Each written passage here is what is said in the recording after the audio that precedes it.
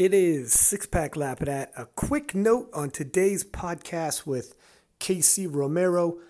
The first hour, her mic wasn't the greatest. We were under the impression that's the only mic she had. About an hour in, and it's close to a 2-hour podcast. I think she got another headphone set with a mic from her sister, and bam, it got exponentially better. So I wanted to give a quick heads up right there off the top.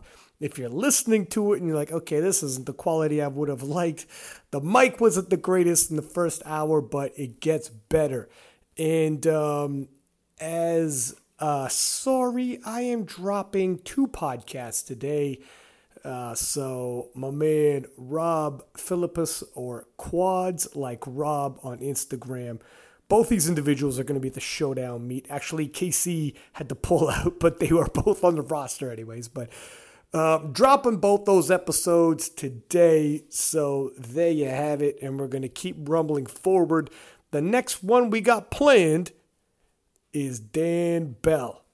So make sure you tune in for that one. Dan Bell is the world record holder in and out of wraps in the super heavyweight division. So we're keeping it moving. We're keeping it moving. Do me a favor, subscribe, like, tell your friends, and put this in your Instagram stories, and I will repost. You're doing me a favor, and it's much appreciated, and you're doing our guests a favor for that extra little shine. With no further ado, here's the podcast. So how have you been, Casey Romero? I've been good. Just been training, trying to be strong. It's been a little crazy during this, during the lockdown. Are you able, has that affected you in terms of, I know you're a coach, has it affected you in terms of like your clients and your training? Yeah, for a good minute, I lost like over half of them because they weren't, their gyms were closed, and then half of them didn't have like home gyms or anything, so they couldn't do anything about it. And so like I offered like trying to make like home workouts for them and stuff like that, for the ones that stayed. But yeah, I couldn't really do anything about that. Like if you don't have like if you don't have a setup at home, like you need a barbell, you need a rack. Some people would like kind of get creative and use like,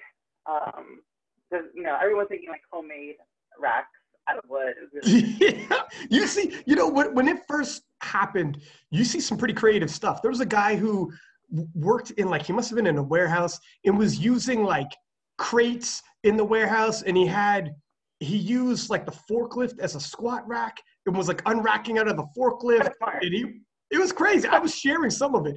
And Jonathan Keiko, who he benches a lot and squats a lot. Like he's a US 93 kilo champ. So he's super strong. And he was using chairs as a bench to take some of it was a little shaky. He's like, look, I'm only going to go so heavy with the setup I got, because this is really makeshift.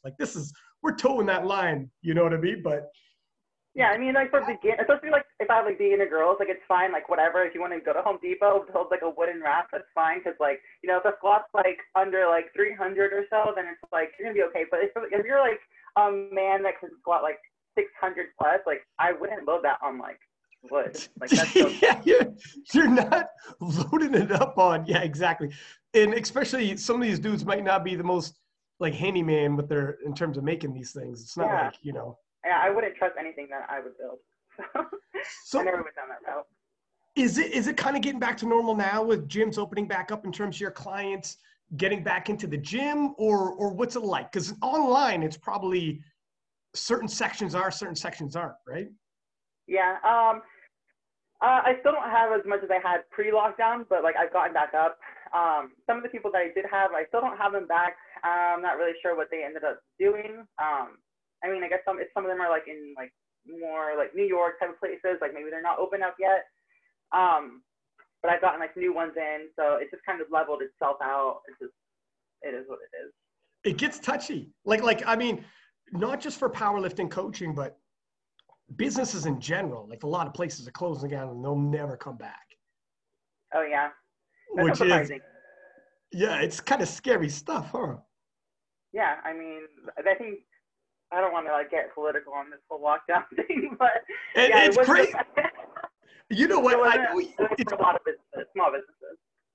I know what you mean. Where, okay, I just had quads like Rob Philippus on like yesterday. Haven't dropped the episode yet, but we were just talking briefly about it. I know you mean when you say like I don't want to get political with it because everything is politicized. Where if you wear a mask, it's like politics now. If you like everything's politics now, where you're like, oh my god, I'm not trying to get political, right? I'm just trying to talk about I don't post situation. anything related to any of that because I'm gonna get attacked on either side. I'm just like, Right. This is my squad. What's up? How has your training been throughout it? Were you able to train through? Yeah, I was able to train with friends, so I was okay. Yeah.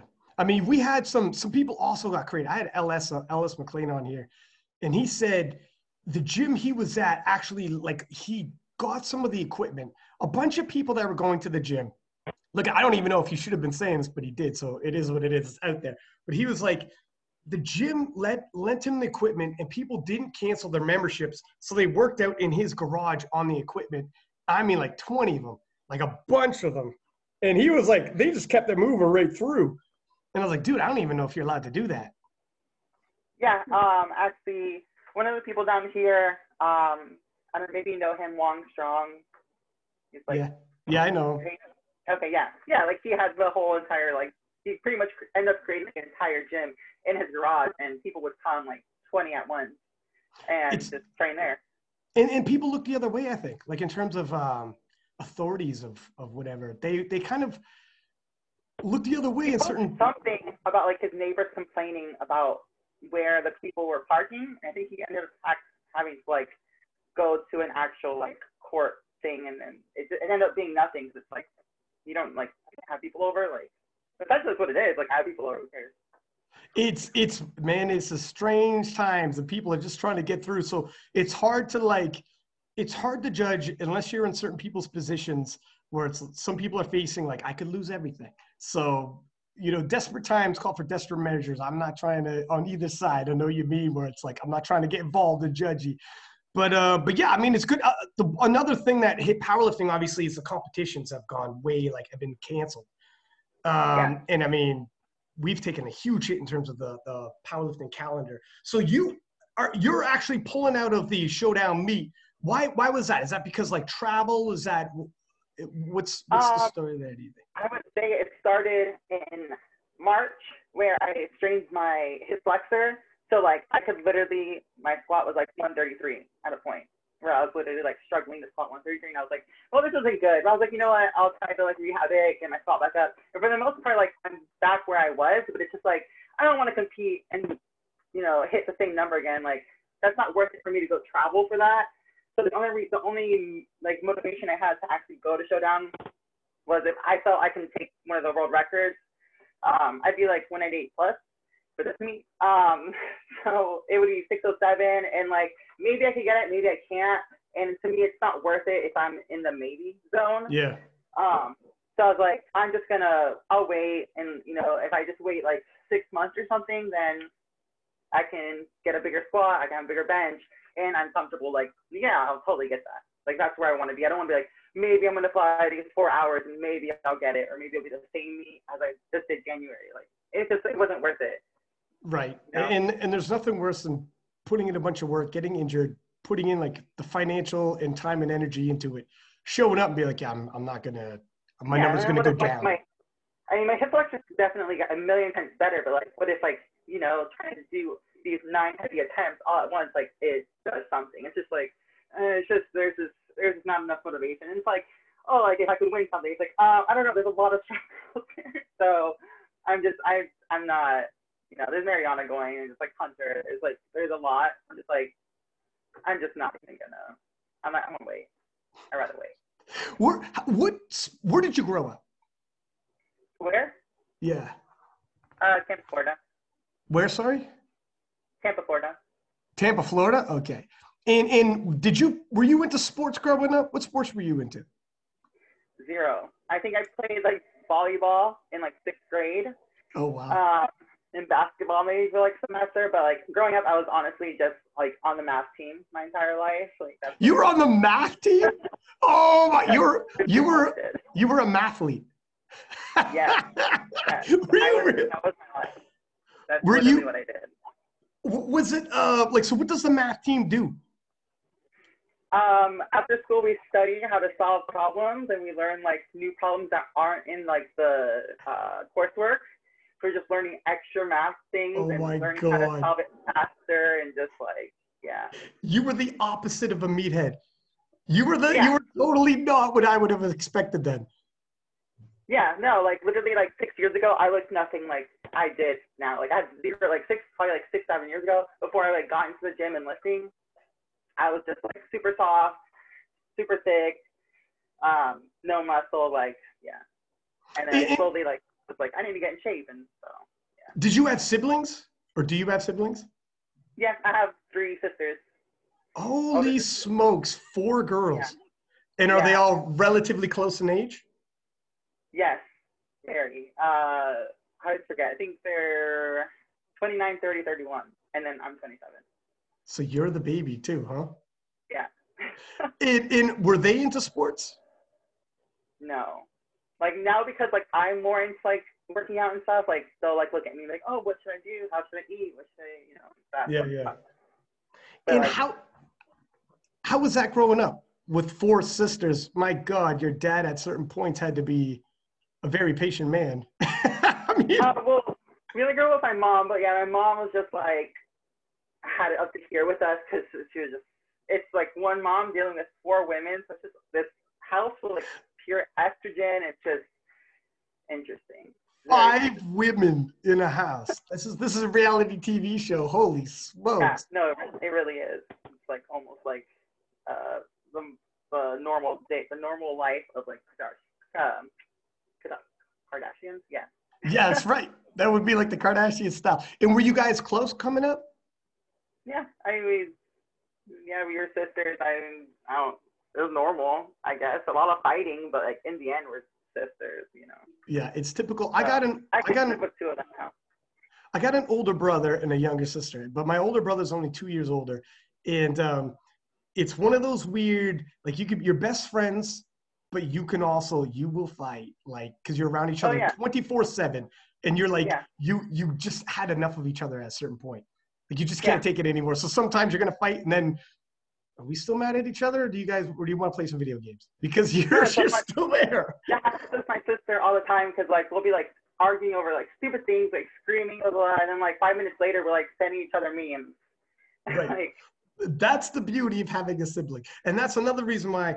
I remember one night my buddy and his brother were getting into it, and my other buddy's like, "Should I get involved? What should we do here?" And I'm like, "Listen to me, my friend. Don't get involved in 2 siblings because they'll go to a crazy height of getting at each other, and then the next day all is forgiven just like that. But if you get involved, interject, whatever you say and do is not going to be forgiven like that. It's a special thing when it's a sibling. Stay out of the business when it comes to 2 siblings." He's like, "But they're getting pretty heated." I'm like, "Oh, I bet they are, buddy. They'll straight up come to blows, but they'll be fine the next day." That's kind of the way it is after a while, right? Yeah. Get used to it. That's fun. So when you were a mathlete, and that's not a word I use very often, by the way, on this podcast. This is a PR for me. So when you were a mathlete, like in high school, how would you describe you in terms of how your peers would have saw you? I was definitely like I'm still the same way I am. Like I'm honestly like a really quiet person to myself most of the time, unless I'm like with close friends. But yeah, people would come up to me and like I guess I was kind of like the math girl. Like there was a point like especially when I got like deeper into it, I guess like 11th grade. One of the teachers passed away, and I spent my summer like just studying calculus because like I had nothing else to do. Oh my God, this is adorable! I absolutely love this story. So then, in the year prior, I was like a teacher assistant to one of the math teachers. So she knew like I was pretty good at like creating like tests and quizzes. So after that teacher passed away, I would literally like became like a teacher for the class that didn't have the teacher anymore. And I would like make quizzes and tests and teach. And Holy The whole thing. shit. Yeah, it was the whole thing. That was, yeah. I mean, that's why like I went to like for my degree in math because that's like just my thing. I don't know. So what do you think is it with math that you enjoyed so much about it? I guess I'm just like a really analytical person, so it came natural. Like for me, getting a degree in math was it was not a cop out, but it was just like I know I can do this. Like I can literally like look over a test review, like, oh, okay, I totally understand all of that and take the test off the fine. Like it was like cheating, my way of cheating for a degree. Like if I were to do like biology or something, like that's not really my thing. I'd have to like actually study. So. But it just is one of those things that comes normal. Like the way when you look at a math problem, the formula just starts coming out, and it's easy for you to start working through it. Because I asked this because so I went to school for marketing, and like in university math was difficult for me. Like I was the guy who had a tutor. I probably had a kid like you tutoring me. I probably had your version up here in Canada tutoring me. And I mean, I did so much tutoring and just got by with like a 60 or whatever. So it's very difficult for me. My brain just doesn't work that way. But I do understand how like people's brains all work differently. So when you see this math problem, the equation starts unfolding, and is it just natural for you? Yeah, to see the progression, or I just understand it.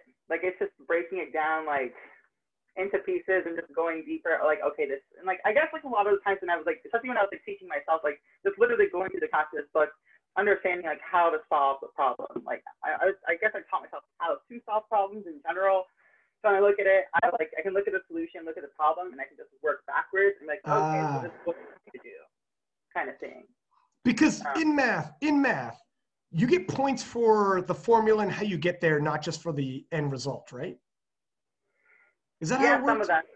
Yeah, I mean, yeah, if you want to get into like how the teachers would grade, like if you threw down an answer and it was completely wrong, you'd be like, no. But if you threw down like, show your work, and they're like, okay, right. I can kind of see how you got that, and I'll give you some points here and there.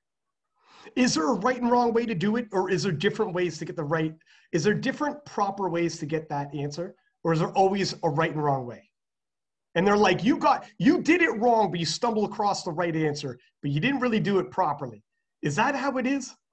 I think because you like try to show your work at least, but the teacher would usually be like, you get 1 point just for effort. But there is a right and wrong way to do it? There isn't several right ways to do it? I mean, there's just so many different like math things. Like there's like statistics, calculus, there's like trig and whatever, So there's just not one way to do it. I don't know. I haven't like tried to solve a math problem in like a year and a half since I graduated, or 2 years. I don't remember. But yeah, there's not one way to do it, but like I guess I just trained myself how to look at one problem and break everything down into like just compartments, so you can kind of see every single thing that's happening and like why. How to get from A to B. And I think that's like part of like how like why I'm good with like programming and stuff is because like I just see numbers and I'm just like, this happened this way, this way, this way, like looking at percentages, looking at like RPE, looking at like literally everything. Like, well, that is I mean, this is where I was going with this. That's why I was interested in it. It is though, like when you're looking at a spreadsheet and you're looking at numbers and you're like, how do we work back? When you're talking about here's the problem and let's work back from this and how do we make different ways of making it happen? That's one thing with like math, which can be difficult. If your mind isn't if you're the type that likes to create your own path and it can be difficult, right? Like it depends on how your mind works. My mind didn't click and work that way, but I know what you mean. And if you have the ability to work backwards, like reverse engineer some of these things, like you could see how this really the analytical mind would work for programming. Like, how did you end up? So how did you go from mathlete to athlete? How did you end up lifting weights? Right? Because being like this nerd, I was literally like, you're talking about like, I would literally sit at my kitchen table with like a big ass coffee, but filled with espresso. Cause I'm Puerto Rican. So my mom didn't have a coffee machine, she had an espresso machine. And instead of brewing my own like coffee, I brewed espresso and I would fill up a huge mug of just pure espresso. Like, my caffeine problem was really bad at a very early age. So yeah, I found that, and you're talking about like I would literally sit there for like 8 hours just like doing math straight. So like I'm not moving. So slowly over time, I'm just like eating, drinking coffee, solving math problems, watching TV, sleeping. So like I was not in shape at all. Like I'll send you. I can show you a picture later. Like I was just super soft, and like over time I'd like tried to like lose the weight. I had no idea what I was doing. So I would do cardio for like an hour or two, and it was just like it was not working because I'm just like doing all this cardio, and then if I ever like ate too much, then it's coming right back on. Right. So then one day, like I finally made this decision. I was like, all right, you know what? If I'm gonna do this, I need to stick to something. So I was like, I need like a competition. I'm competitive. Like so like even in math, like really I was really competitive. I was like athlete. So I hired a coach, and I was like, hey, I want to do a bodybuilding show. He's like, all right, cool, whatever. So like literally like 3 months, I lost so much weight, and like I almost had abs and everything. Like I was like borderline ready for like an amateur bikini contest and I did one in 2016 May. I was pretty good, like whatever. I was really small because it was bikini.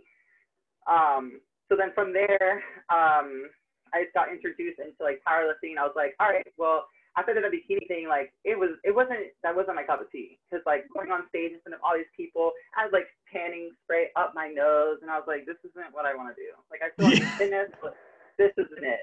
So I was like, I chose like a different, way of competition. I was like, all right, I like this lifting weights thing, and then I got stuck, man. Once I started like deadlifting or anything, I was like, oh man.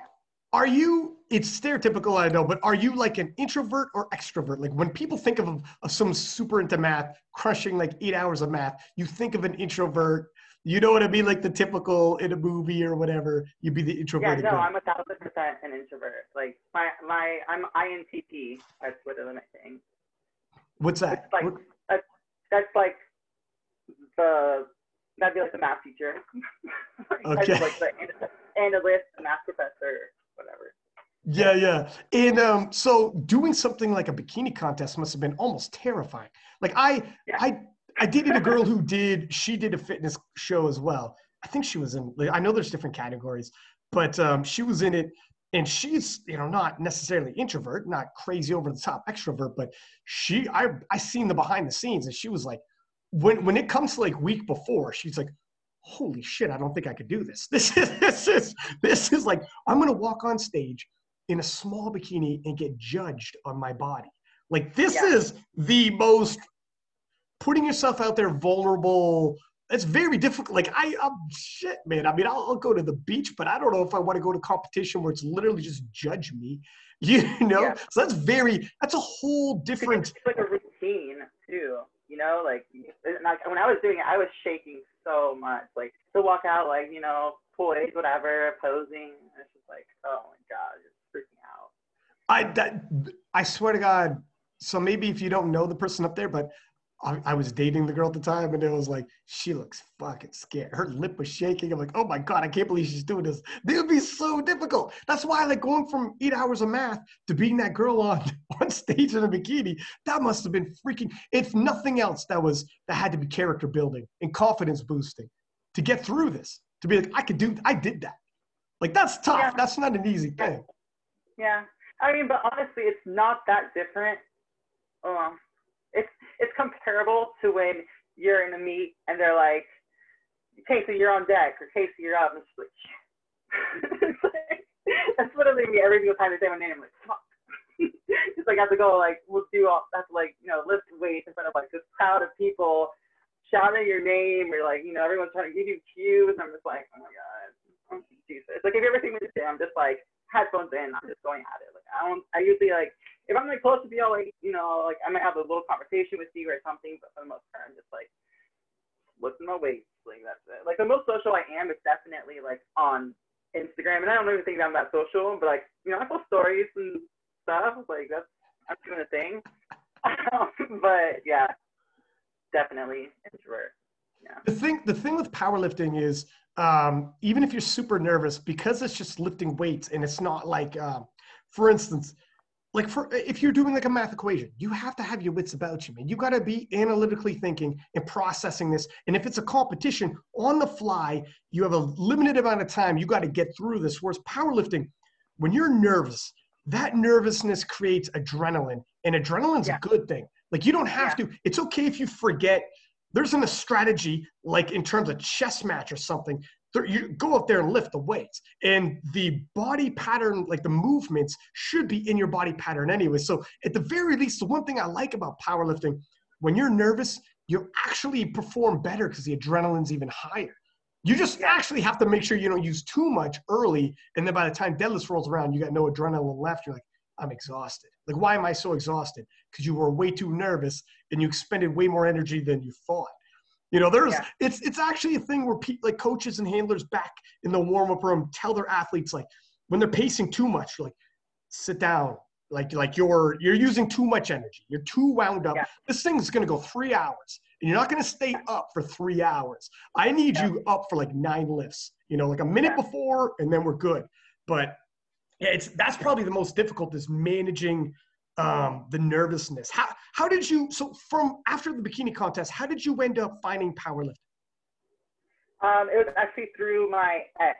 So I was like this little like bikini girl. I meet this like big powerlifter guy, and you know, like it was like, you know, a little story like, oh, that's so cute, you know, like big ass guy, little girl. It's like she's, you know, helping me. Like we both have those different goals.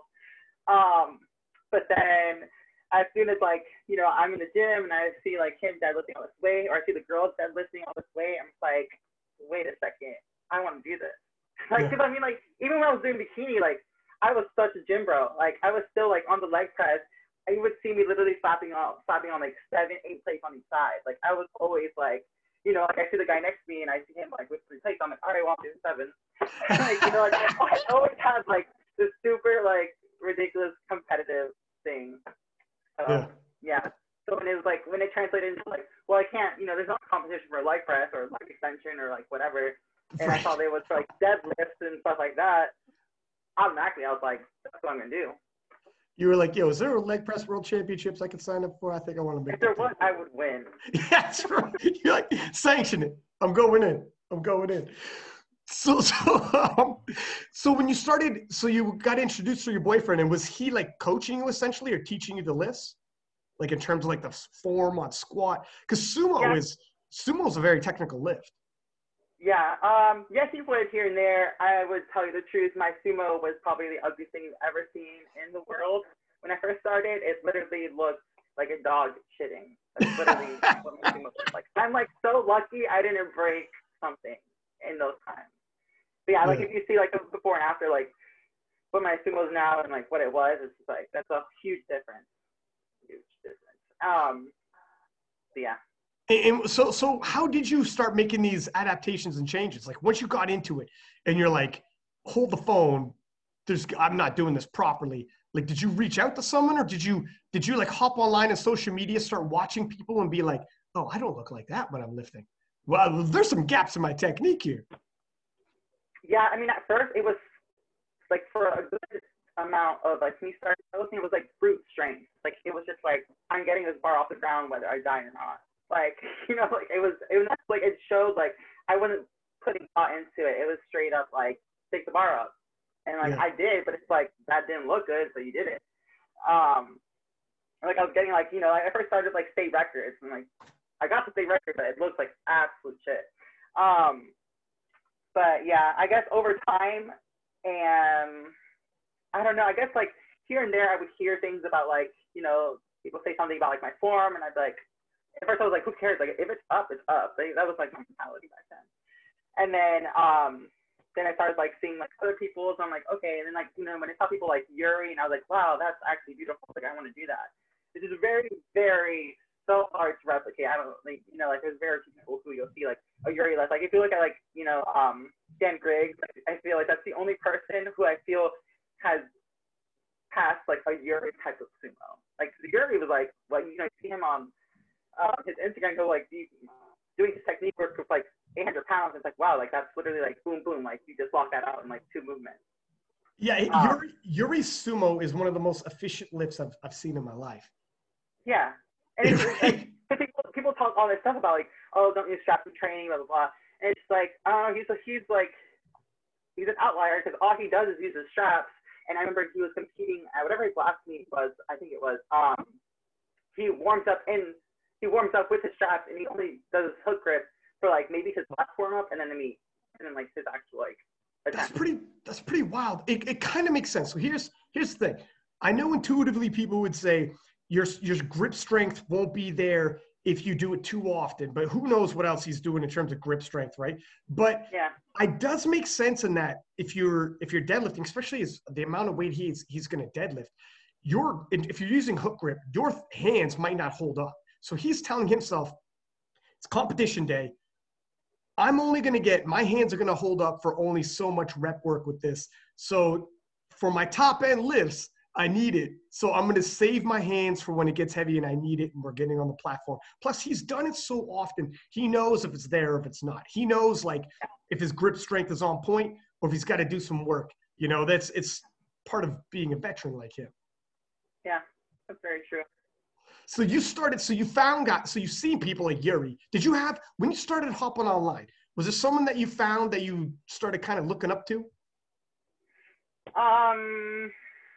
In the beginning, I guess it was like, what's her name? So at the time, I was like, when I first started, I was a 165er. So I was looking at 165s. So I was like Gina. So like back in the day when like Gina, you know, she had her world record. Yeah. Yeah, I remember Gina Halfwolf. You know, it's crazy. And I don't know we're using Instagram names, but right. But it's crazy how some people come and they're like in somewhat prominence, and then like I think she's only posted like 2-3 times since then. I think she's totally retired, and she's young. Who? Are you talking about Gina? Gina Halfwolf. She's done, is she not? Oh, yeah, she went into like CrossFit and did whatever else she wanted to do. I guess like got world record. She's like, all right, I'm over it. Bye. It's so. I want to be that.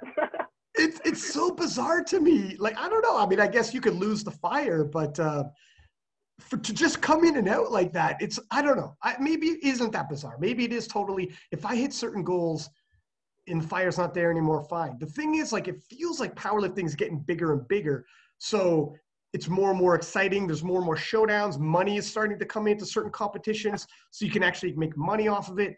But if the fire's gone, the fire's gone. I can understand that. It's just weird. I don't want to say like it's a shame, but if you were potentially one of the best in the world at what you do, and then just pack it in and be like, I'm done. In your prime, young, and just be like, I'm done. That's hard for me to wrap around my head, I think. I think if someone said, hey, man, you are the best in the world at what you do, that's very difficult to walk. Some people, there's 7 billion people walking this earth right now. That's a very difficult thing to walk away from when you wrap around your head, be like, how many people ever experience that? I think that's why it's hardest for me to wrap around my head. If she was in the middle of the pack and it wasn't like I could see it a little better, like, all right, whatever. It's middle of the pack. There's a lot of time and energy put into it. Some other things pop up in life and you're like, you know what? I want to try some different avenues. But if you're like the person in your weight class and of all over the world, and at least the very top, was she number one or was she just near the top? I think she was number one, was she not? Overall, I'm not sure. She had a good squat and I think good bench, but like definitely her like prime, like her best was definitely deadlift. I remember her having a deadlift competition. Another girl that's long gone, Molly. Oh my God, yeah, that's another old one. Yeah, that's like 3 years ago. What's her last name? I don't know, but I know what you're talking about. Molly she wears glasses, and I had her on the podcast like way long time, like years ago. Had her on the podcast, and yeah, I remember they had like a deadlift competition. They went toe to toe. They were repping some crazy weight, and it was like pretty big on Instagram at the time. Instagram wasn't nearly as big, but I mean, they were both in the mix. And if you would have told me a few years later, both of them in their 20s, still in their prime, both of them gone. It's like, holy shit. Yeah, like that's believable if someone's like 35, 40, but it's like those are both really young girls. if you're taking injuries and your body's not holding up, and you're like, look, man, it is what it is. This is getting harder and harder on me. Like, do you see yourself like you've got some injuries here and there, and you kind of said when you first came on, but do you see yourself like walking away at a certain point? Is there certain goals you want, or how do you see yourself going through with this?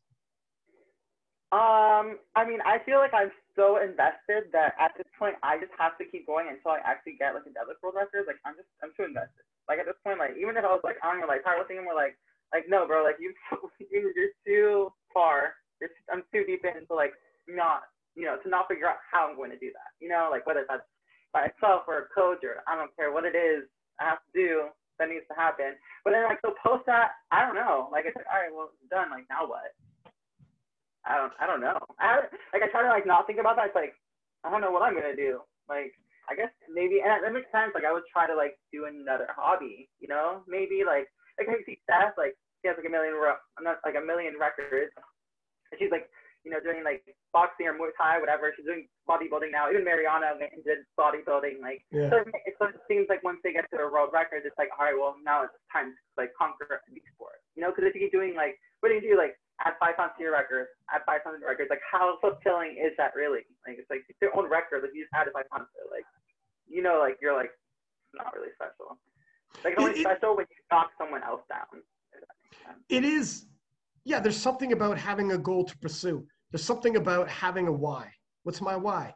And if you don't have that why, do you think if it wasn't just records, if it was more like there was, like in the IPF, they have like the world championship. So more than just records, people tune in for the IPF championship, world championships, because it's showdowns and it's like a competition. So, and you get the goosebumps like, oh my God, Russell and Brett Gibbs are going to go toe to toe. This is going to be amazing back and forth. Or like the battle of the 72s, Kimberly Walford, Jessica Bittner. Oh my God, I don't know who's going to win this. This is so like right down to last deadlift. So it's not just chasing a number. And if you get the number, well, what now? Every year, it's like any sport where you have like the championships at the end of the year. It's like, well, here we go. So it's always something. Whereas, like, do you think if that was more organized with the USPA, IPL, where if there was more, like everybody was under the same umbrella? Yeah, like an Olympic style. I think that's what we need. Like, it's totally great that there's like huge past prizes for us, but you also want that like that head-to-head type of competition that the IPF does, like how they have it, like, oh, you won like the gold, and like like regular competitions do that, but it's just not the same. Like they literally have it structured, like exactly how like an Olympic competition would go, where we have it just more of a normal competition. I read tons of autobiographies, and I read Andre Agassi's autobiography, which is phenomenal. And he said, like, his arch rival in his prime was Pete Sampras, but these are tennis players, but he had a bunch of different rivals. And he's like, I can only imagine, like you kind of said, chasing a number's cool, getting a record's cool, but once you break it, you're going to continue to break your own record, or like, it's not, you almost, so at the end of this, and Pete Sampras got the better of Andre, but I think it's still competitive. It was like 18 wins for Pete Sampras, 11 wins for Andre Agassi. So Andre's like, all right, he got the better of me. But he said, nonetheless, I needed a Pete Sampras. And he had a couple other guys like Federer, and like he was leaving as Federer was coming in, but he's like, it means a lot to have played Federer, Nadal, Sampras. Like I needed that because I needed my why. I needed, like, when I show up, who's in this competition? Oh, shit, here we go. And then the fans get excited. They get excited. And when you look back and you recall, like, these moments, it's like, it's a little different when it's like that. It's like, that's true sport. So I think, like, do you think if something like that emerged, whether it's a competition, like a tournament, and people start showing up, and it's more and more people start showing up, so it starts getting, like, a little thicker in terms of depth of competition, or if someone gets introduced and it's like a sporting rival where you're like, oh my God, me and this girl. Like 188er who I felt was like, dang, you're like me, Right. You are my Ken and Ryu, right? That's an old school Street Fighter reference, but you know what I mean? Where you have that, you almost need that to an extent. And then it makes it a little more interesting as opposed to chasing the same record. That's literally like Mariana and Steph. Like, you know, if they're both in the competition, you kind of you want to watch that. You're like, I'm actually kind of curious of what's going to happen here. Listen, you know? Going to the U.S. Kern on that year, the U.S. Open, it was like leading into it, there were some good showdowns. But when the news got dropped that Mariana was moving into Steffi Cohen's like direct weight class, it's one thing to use a formula. All right, it's competition, but it's not quite the same, a formula. You know what I mean? Like sports aren't usually Michael Jordan's going to do a bunch of stuff. Then this other guy's going to do a bunch of stuff. We're going to use a formula and tell you after the fact who wins. It's like, wow, that's kind of weird.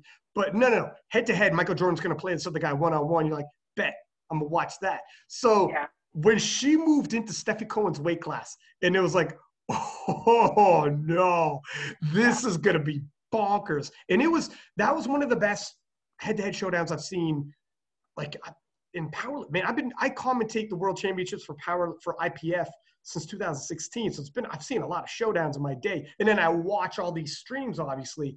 And that's one of the best I've ever seen. Like those girls, Steffi came on the podcast before it and she said, we think around 700 Wilkes should do it. 700 Wilkes, we think should win the U.S. Open. And I'm thinking 700 Wilkes is absolutely bonkers. Like that is way more than we'd previously seen. When Cece Holcomb hit it, Cece Ingram now and hit it, we were like, I forget what her Wilkes was now, but that's way above that. And I remember thinking CC was 666. 666 right? Or 7, something like that, right? Yeah. Because Stacy Burr hit it afterwards in a different meet. So I remember thinking, like, this is nuts what Steffi's projecting. But she's like, I think if we hit that, we should have it. And I'm thinking of, like, when she's on the podcast, I'm like, well, I would hope so, because that's insane. So, right? Like, one would hope. And then when Mariana came in there, right down to the last deadlift, though, they went toe-to-toe. That's sports. If it was just Steffi shooting for her 700 Wilkes, and she ended up getting like 698, she basically got it, right? Like, because she pulled for the win at the end. So if she wanted to just get 700, she could have. Here's the point. Here's actually the better point. If Mariana wasn't there, Steffi ended up getting 698. If Mariana wasn't there, and Steffi's just like, I'm just going to go for records. No one's ever hit 700 before. So my last deadlift, all my lifts are going to end up at 700. She could have got it because she wasn't going to be opposed. She wasn't going to be pressed. There was no threat there. She would have got it. That would be cool to watch, but I'm just watching someone max out and hit, like no one's ever done it before. Big, but all right. But the fact that Mariana was there, and we're talking, it's a competition now. And they had right down to the very last, you froze on me. Am I frozen on you? Okay, good. All right, good. Yeah. Okay. As long as you can hear me. But the fact that Mariana was there and it went right down to, like, we're not just talking go to 700. You're pulling for the win. You were getting pressed. You're getting pulled out of your comfort zone. Whatever you thought you were going to do in your third squat, if you missed that squat, you got to, oh my God, we missed the lift. Now we got to regroup. And oh my God, she hit hers. Now what's going to happen? And it's like you're pushing. When she went for that deadlift. Oh, yeah. I'm sure that was so much frustration. It's like, yo, you just showed up like in another weight class. I was in my weight class and I wasn't expecting that. Like, I'd be like, oh God, because it's like, you know, Mariana's strong, like crazy strong, and she's a little bit thicker, so you wouldn't think like she would just show up at your weight class and she's like that big. And for her to do it, it's like, are you kidding me? Like, it is. You know? It is true. That scream before she went out there, they caught a picture of it, and it's like one of those iconic pictures taken. You know the scream when you said that. Like everyone remembers that. Like that's the moment. So that's why I'm saying those are moments that I don't think would have been as iconic because you know the pressure, and it's another human that she's going against as opposed to a random number. You know what I mean? Like if it's just, well, this is for 700 Wilkes. It's cool. It's cool. It's really cool, actually. But it's a whole different level of pressure. Like there's a storyline when her Ivan Drago showed up, and it's like, oh my God. Not to like, it's a little weird that I don't know all the rules. I know in the IPF, you can't switch weight classes like 30 days out. Like everyone's on the same page. What's that, sorry? Really? Yeah, in the IPF. So this was the I forget the FedNA, but it wasn't, I don't know the rules. I don't know, like, okay. So it was allowed, I guess. Whatever you weigh in at is what you do. Okay. Up or down, like that's whatever you weigh in, that's what you are. Oh, wow. So that's a whole nother intangible. You know what I mean? Like that's a whole, Garrett talked about it and he wasn't, like, I know the IPF and some other feds are like, no, you got to show up to what you say you're going to show up. But there is an element, like that element of surprise, or it's like, oh my, I remember when Mariana weighed in and it was like, oh my, we all knew what this is going to be. We all knew, like, I immediately messaged Steffi. I was like, holy shit, Steffi, what the hell's going on? She's cool. She's like, here's what it is. Let's, is what it is. Let's do it. Yeah. Right? Like, what's she going to say? Like, you can't back down. But it definitely threw a bit of a curveball. But, like, I think yeah, I know what you mean. Like, do you think maybe that's why we lose some people in their primes when they just don't have these moments? They don't have these showdowns. They don't have, like, a Mariana or a Steffi. They don't have each other, like Sampras and Agassi. And it's like, what am I doing here? If Steffi would have got – if there was no Mariana, Steffi gets that 700 Wilks. And it's like, well, what are we doing? Fucking 800 now? Like, good job.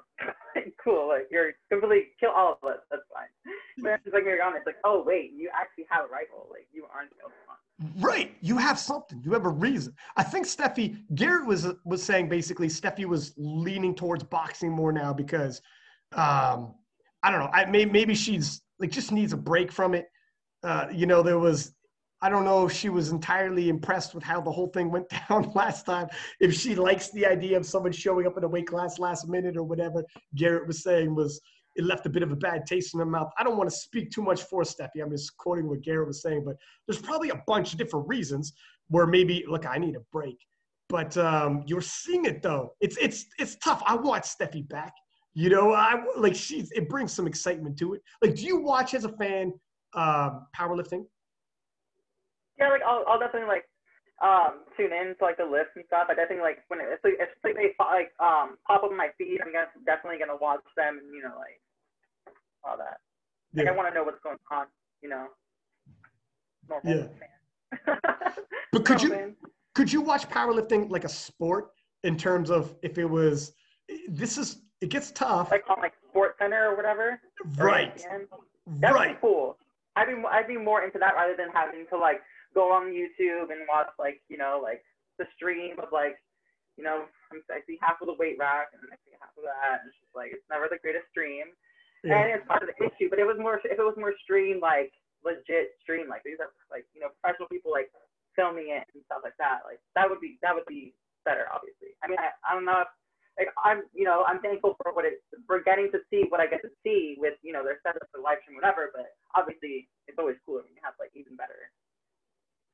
100%. Like if you have like a full-on TV crew, like you said, maybe before the competition, you have interviews, and you like if the viewer the storylines, like for the Mariana versus Steffi, if you talked like, about the weigh-ins, like boxing weigh-ins type of thing. Oh, it would have been dope. It would have, seeing that. And then everybody, like the storyline leading into it and being like, Steffi's chasing 700, but Mariana doing 720. And just talking about the history of the Wilks score going down and how big that day is that both these women are doing what they're doing and whatnot. Yeah, it'd be a hell of a lot more. And different, like slow motion replays and different angles and stuff. It'd be a whole lot different. It's tough. I mean, for that to happen, it's going to take an influx of money. It's going to take, a little bit of, it's not any one federation in the untested either. It's several. So it kind of depends.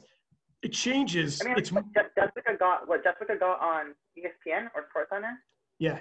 Well, they shared it. And you know what helped us? The reason why they were doing that is because Jessica Bittner in the Canadian Nationals hit like, as a 72 kilo lifter, she hit a 565 kilo total, obviously no wraps, stiff bar, whatever. So it's a huge total. And because it's the quarantine lockdown, no sports. Oh, you like us now, huh? We're all of a sudden getting a little attention. There's still no sports, so we still have time to like, maybe someone will be like at Showdown. That's what they should do. There's no basketball. There's no basketball or anything like that. So they have some operating in the bubble. There's like not as like they call it the bubble. Like they're taking these players, quarantining them in like Disneyland or something. Some of them I think legit are in like a Disneyland style. and they just say like nobody's coming in and out without tons of testing. It's such a freaking bizarre. This is like a freaking movie when you talk about it. Yeah, You know, in 20 really years, weird. in 20 years when they make like a sports movie that happened that takes place in 2020, it's going to be bizarre. Like everybody is all these players are within this massive bubble that, you know, you're quarantined in, you're all living together in there and you're playing in this somewhat, I guess they have like an abbreviated playoff. It's so freaking bizarre, man. But that's what's happening right now. The worst part is that we are in September. So it's like everyone's like hating on 2020, but it's like, yo, like what if 2020 is better than 2021? And we're like, all like, you know, F 2020, it's like, yo, like we don't know what's gonna happen in 2021. That is 3 months. 2021 makes us be like, man, I miss 2020. Yeah, like what if that happens? Like I wasn't a fan of 2019, and 2020 came around, and I was like, oh my god, I miss 2019. You know? Yeah, like, all of a sudden. Like, it's aged like, with, well. like, elections, it's like, oh my god, like what's gonna happen with the new president? Like, I'm just like, 2019 has aged very well. Right? Yeah, that was a whole different world. It was literally a whole nother lifetime. But you are right. We don't know what 2021 is going to bring. I mean, that's why I'm glad, like, the showdown, it's happening despite the fact that it's been, you know, the rosters had a lot of drop-offs, like quite a few people. But even just having any competition at all, we had so many cancellations. Everything's up in the air. I don't know what the heck. And how long before people start losing interest? Like the reason why we have certain athletes coming in, when somebody watches, if you're a girl and you hop online and you find Marianne versus Steffi, and you're like, holy shit, that was cool. You know, and I want to be like that. Or if you hop online and you, whatever it is, but how long does powerlifting operate on a shoestring, basically, where we have like the odd competition and that's it. And the numbers are dwindling and the people, we're going to start, like you had said, where some clients left and aren't coming back. The fear is we start shrinking a little, losing ground that we gained, because we gained so much ground. Especially when you have like two of the biggest female lifters going into bodybuilding. It's just like, they're going to bodybuilding, maybe I should be bodybuilding. I mean, even when Steph started doing her boxing, you slowly start seeing a bunch of random people like, I'm into boxing. It's just right. Like, you know, I mean, there's nothing wrong with the sport. It's just like, I don't know. But then, you know, if you see all these other like big people leaving, that leaves room for like new lifters to like, you know, take reign or whatever. So it'll always keep going. There's always going to be someone with that heart that's just going to, they're like, all right, you don't want it, I'll get it. I mean, this kind of reminds me of, so people were asking Dana White, the president of UFC, I'm a big UFC guy, and they were like, Ronda Rousey left, and Ronda Rousey was obviously the biggest star in the women's division. And then Conor McGregor is like fighting very sporadically here and there, but not very often. And they're like, do you get worried if you lose a star like Ronda Rousey left and went to pro wrestling? And he's like, listen, he said essentially exactly what you said. He's like, I stopped worrying about that thing because it's almost, you can't control things like that in life. Change is going to happen. You just like I never saw Ronda Rousey coming, and just like I never saw a featherweight out of Ireland, like typically speaking, when someone's that small, like a featherweight, people don't like to watch them because they're so small. Like that's not, historically, it's like the heavyweights, like a Mike Tyson or something. But a featherweight, you know, from Ireland, he's like, I never would have thought. He's like, people come from the strangest of places, out of nowhere, you don't see it coming, and you have your new star, and you're like, okay, we're back on track all over again. You know, there's, just like Steffi Coleman rose up, somebody else can rise up. And you just got to hang in there. I remember, like, I don't remember the exact moment. I just remember, this little girl, this light girl just hit, like I don't know, she put like 419 or something, and it was like huge. And I was like, at that point, I didn't even pull 419. I was like, oh, that's pretty impressive. Like, I was like a 360 lifter at the time. I was like, oh wow, she's really small. She's pulling 400. That's big. And then like as I progressed, she kept progressing. I'm like, dang, like, I catch up this little girl, a little girl, but obviously light girl. And you know that just went into her like getting into like, you know, where she ended up pulling close to 5, and then she ended up pulling 5, and then pulling 5 reps, and like, you know, that whole thing. But yeah, I mean, I feel like Mariana kind of came out of nowhere. I mean, she was always a lifter. She was always like, she was been powerlifting for years, but I don't feel like she got into the spotlight until like the last like 3 years. You know what? You know what? I like, 100%. First off, I want to say this. You never know. The next girl who could be the big star is a fucking mathlete doing 8 hours of math a day. Okay. They come out of nowhere. You won't see it coming. You're like, what? You don't go to math competitions looking for the next powerlifting star, but they come out of nowhere. But yeah, Mariana was absolutely crushing it. She had broken the Wilks record previously and was always strong. Like you're saying, she was always like at one point, touch and go. She was the Wilks queen, and then someone else took it, then she was again, and she was always, but she wasn't the prominent star. You know what put her over?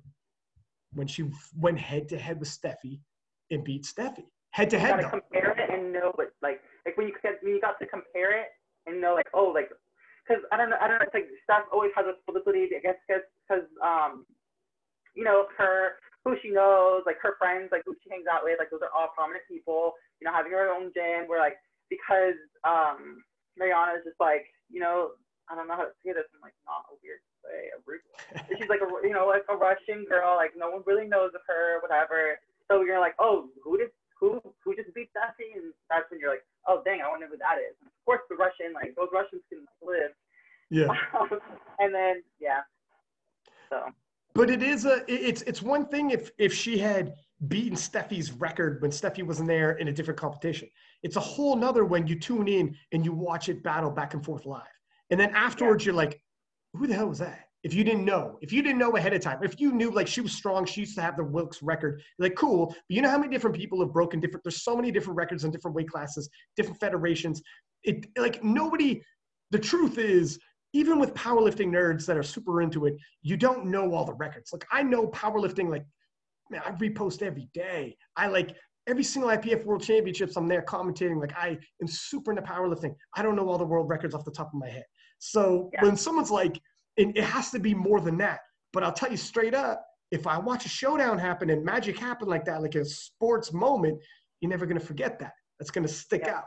So that's really what we need to make stars. First off, like Mariana, it like puts, this is actually a pro wrestling term, to put someone over, you need like an antagonist and a protagonist and like to push each other.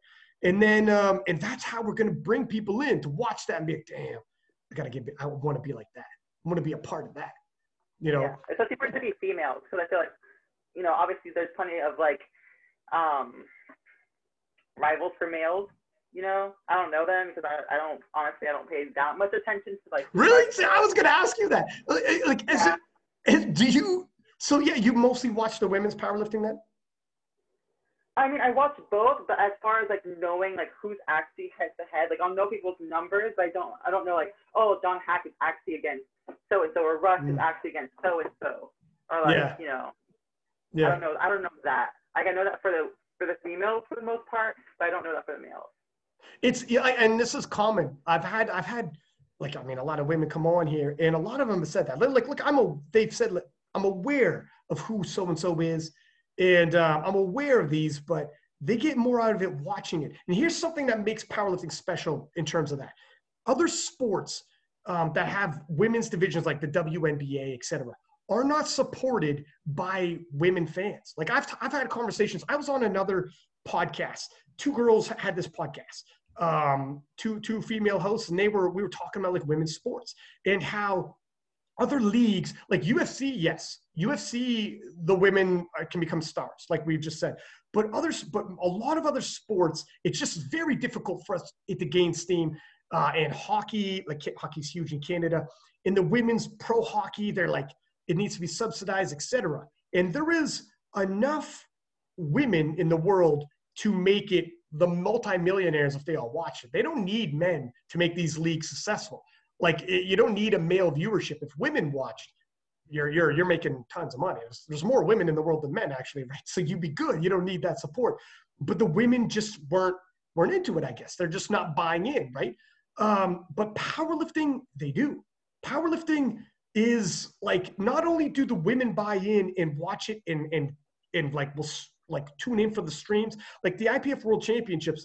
I'm on the media team, so I know these numbers. But I'm sure it's the same with the US Open in terms of Mariana and Steffi. We're talking millions of views. We're talking like for a French sport, shared so many times, hundreds of thousands of times and millions of views all over the place. So not only do the women buy in though, but what really doesn't happen in sports, men are going to watch the women and get super into it and start debating like, oh, I think so-and-so is going to win. Oh my God. Whereas like, try to get a dude, tell me a dude you know who watches the WNBA, you know what I mean? Or like, or whatever.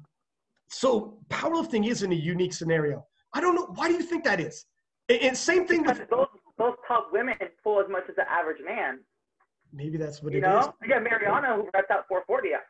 A normal guy doesn't touch even 400. Right. You know, if he's starting out, like I have athletes who like are under 400 as guys, like, and he's over here squatting, 350, and you see this female who's 5 feet tall, 120 pounds, she's squatting 440. You're like, you want to watch, like you want to see, Maybe that, yeah, you know what? I think that probably is right. It's immediately relatable because there's numbers there. It's immediately, you're blown away because you're like, oh my God, yeah, this 5-foot woman, 120 some odd pounds is going to squat something ridiculous.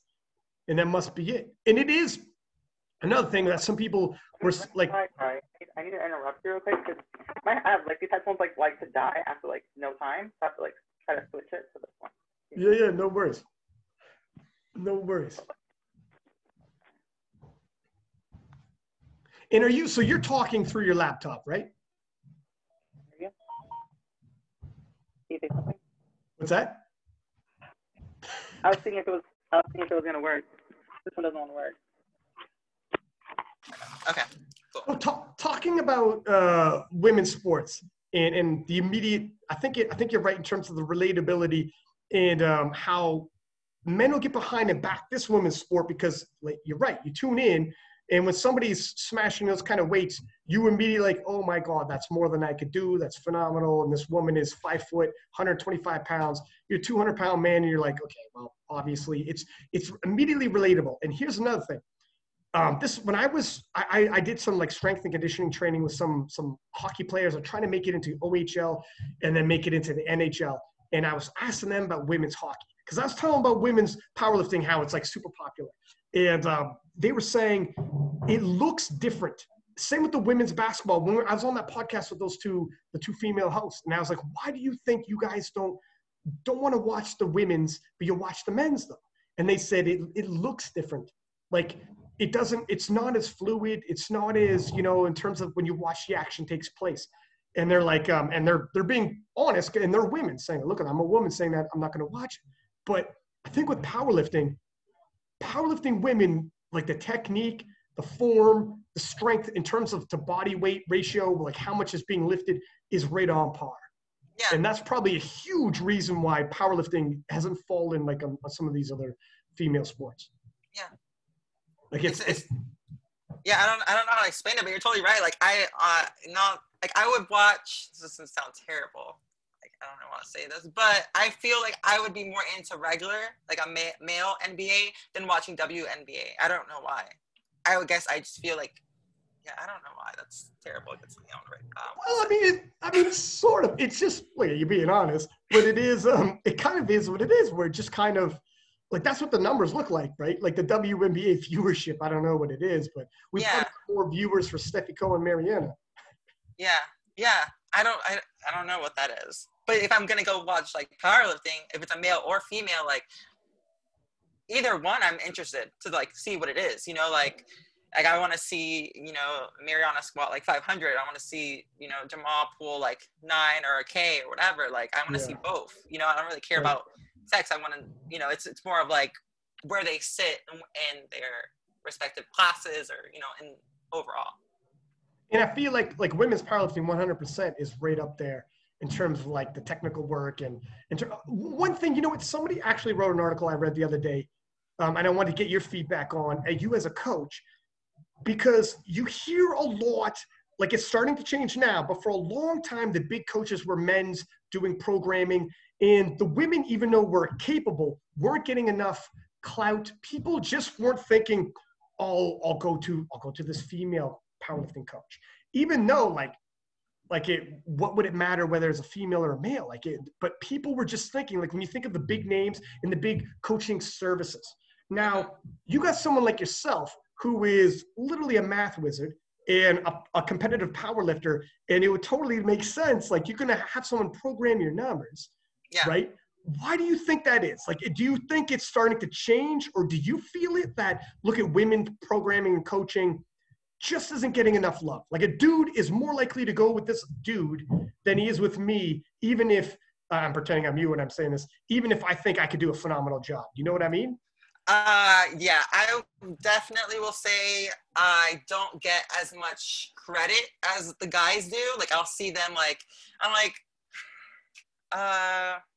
yeah, they just, yeah, I feel like I don't get as, like, I have people who will obviously come to me to be their coach and stuff like that, but it's like, for the most part, you'll see like bigger lifters going to guys, and it's like, okay, but it's like, okay, I've seen you with this guy for like 6 months and you haven't improved a lot, but because he's the guy, you're going to stick with him. Because, I mean, I feel like maybe we also, or maybe like a lot of people go to like who they want to be like. So, you know, if you're a guy, like, especially starting out,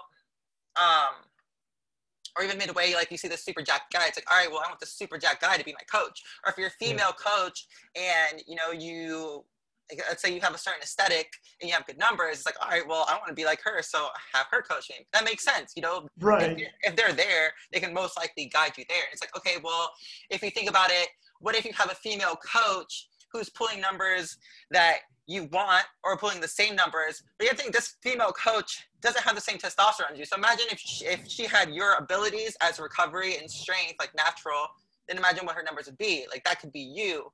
Does that make sense? Yeah, I think you hit it. It probably is that, where you probably find the person initially on social media and be like, wow, if I could be like that. And you see this dude with his shirt off, bodied up, and you're like, that is actually my goal. And then he's super strong. So then you're like, hey, do you do coaching? And he's like everybody does. Well, yes, I do coaching. And you're going to go with him.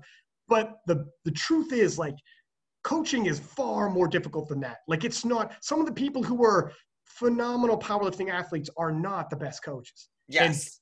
And you know that I mean, we don't need to drop names, but I know, you know, and like, you ask around and it's like, man, this person does not know what you would hope they would. And some powerlifting coaches are completely unassuming. Some of the best coaches in the world you would not be swapping bodies with them. They're not like you're not like, I want to be like that, so to speak, but they know how to get you there.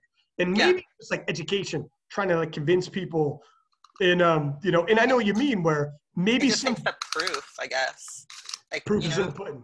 But then you need someone to give you a chance. So you need enough people. Like, if one big name guy comes to you and he's a big name and he's got a big social media presence, and you guide him into a showdown and he wins, it's like, boom goes, I had Joey Flex on here, and he said when John Hack was going against Brett Gibbs in 2016 IPF World Championships, super heavily hyped showdown. SBD made like posters of them staring down like straight up boxers. Like, I don't know if you remember that, but it was like, holy, this is like super hyped.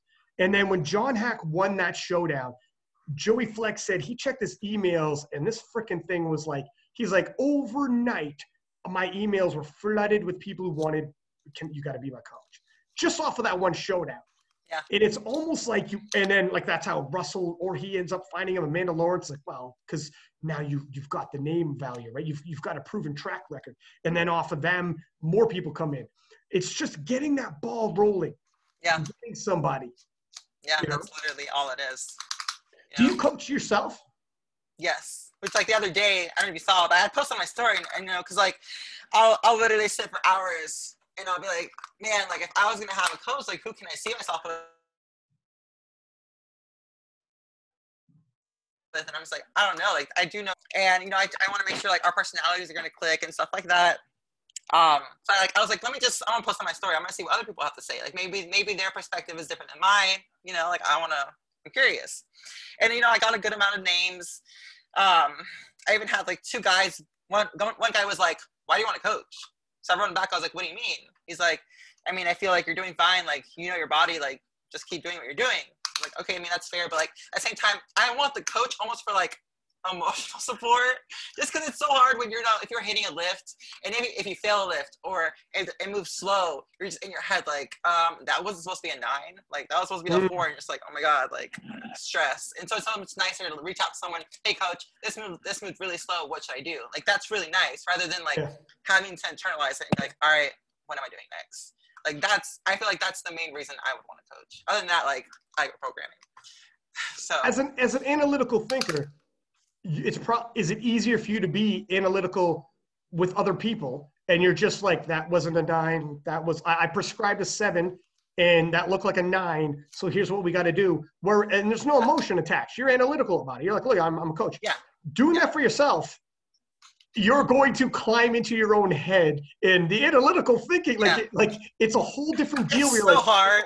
Yeah, you're like, oh my god, what does this mean? It doesn't mean anything. But you're like, what is it? You know, I've like talked people down with advice, but I can't give the same advice to myself for some freaking reason. Like I've told people, relax, it's all part of it. Look, this is what's going to happen. But when it's myself, I'm like, no, it's not. It's the end of the world. Yeah, this is over. The whole prep is over. The whole peak is over. I've messed it up.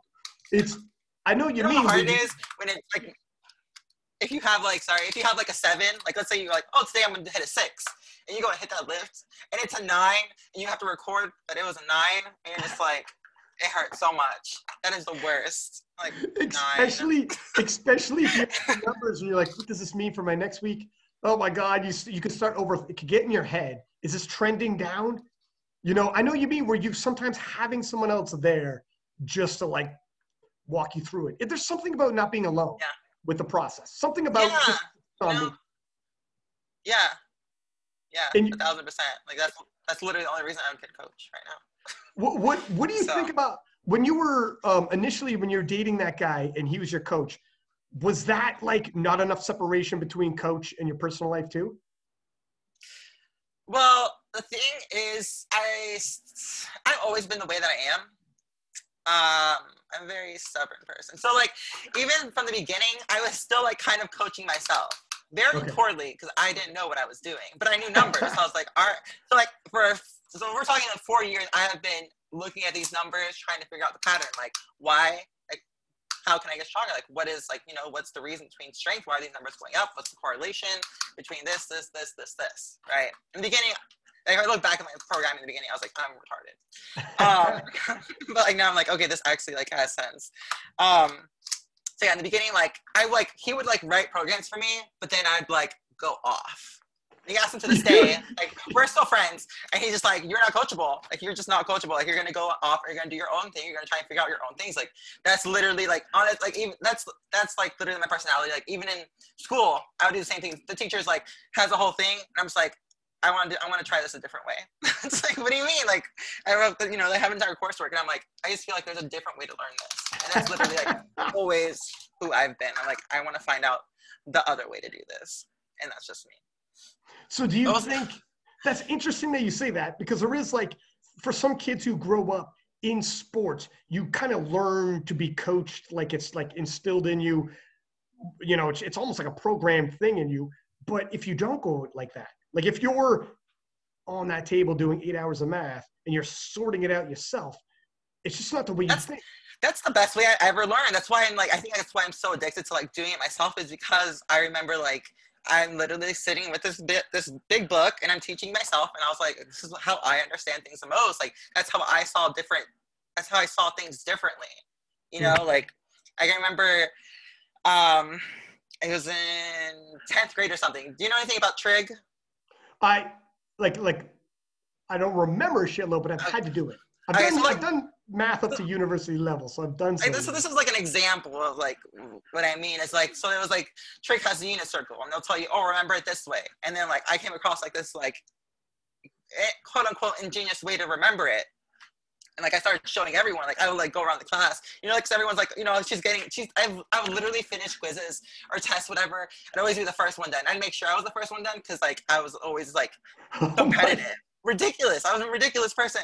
So I'd finish it, get like 100. If there's extra credit, I got like 107. And people are like, oh, Casey, can you help me? I was like, look, guys, like this is how I'm doing this. And I showed them like, you know, the hack or the shortcut or the unit circle. Right. Like, oh my God, that makes so much sense. And I'm like, I know. So like This that's is yeah. this is So all crazy. I do You're is like making, find hacks. I you're just do making a lot up of your hacks. own math formulas and shit. Yeah. This is insane. You graduate with like a freaking average that's over 100. That didn't happen because I'm still like I was still kind of I was the lazy student. I'm a student who knew you could give me that test review and I'd like pass it, but like you're getting like homework and stuff, I'm like, I don't really want to do it. So yeah, I had that.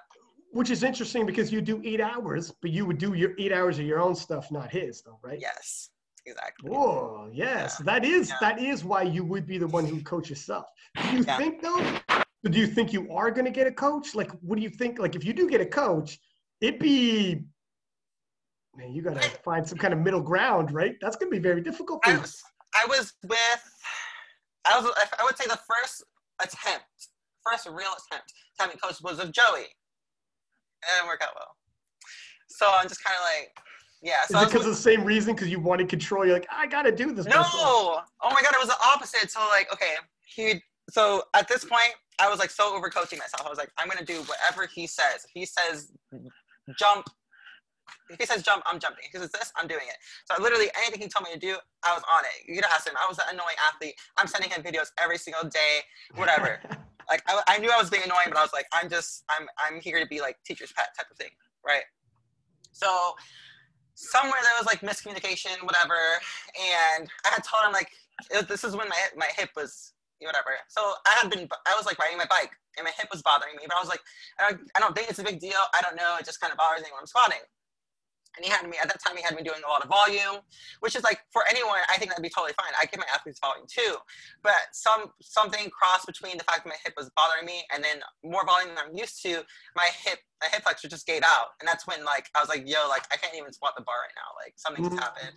And so that's when I'd be like, I'm sorry, but like, obviously I can't be an athlete when I can't squat. So I was like, I'll just try to fix this my own. And then. Yeah. You're not going to pay someone to give you programming that's rehabilitation. That's like I've done that too, where if you're paying for programming, cool. Once you get hurt and you have to like totally readjust everything, it's like, all right, might as well not, I'm squatting a bar right now. Yes. But that's one of the toughest things when it comes to programming, distance wise, where when someone's hurt or something's going on, you don't fully grasp. You're not there. You're not like live in the gym with them during the set being like, how are you feeling? And you're like, fuck, I'm feeling some pain. And it's like, okay, you know what? It's long distance. That's one of the drawbacks of long distance coaching. Doesn't matter who you get, where like a professional athlete in say the NBA, when their strength and conditioning coach is right beside them, LeBron James, his guy is right there. His guy or girl is right there. So on the fly, while he's doing it, they're like, hang on a second. You're dipping to one side when you're squatting. What's going on with this hip? And he's like, it ain't good. And it's like, well, guess what? This we're changing it right now before it gets worse. You know, and it's tough. We're not quite there yet, right? The only way you could get that is if you're one-on-one with somebody. Yeah. So good luck. Good luck finding that too, especially with COVID times. That's out the window. Yeah, exactly. Yeah, so like I would say the hardest thing, like it's easy to like, I'll program, especially online. I give you your program, sets, reps, whatever. But like when you see someone has bad form and you're like, no, like you can't do that.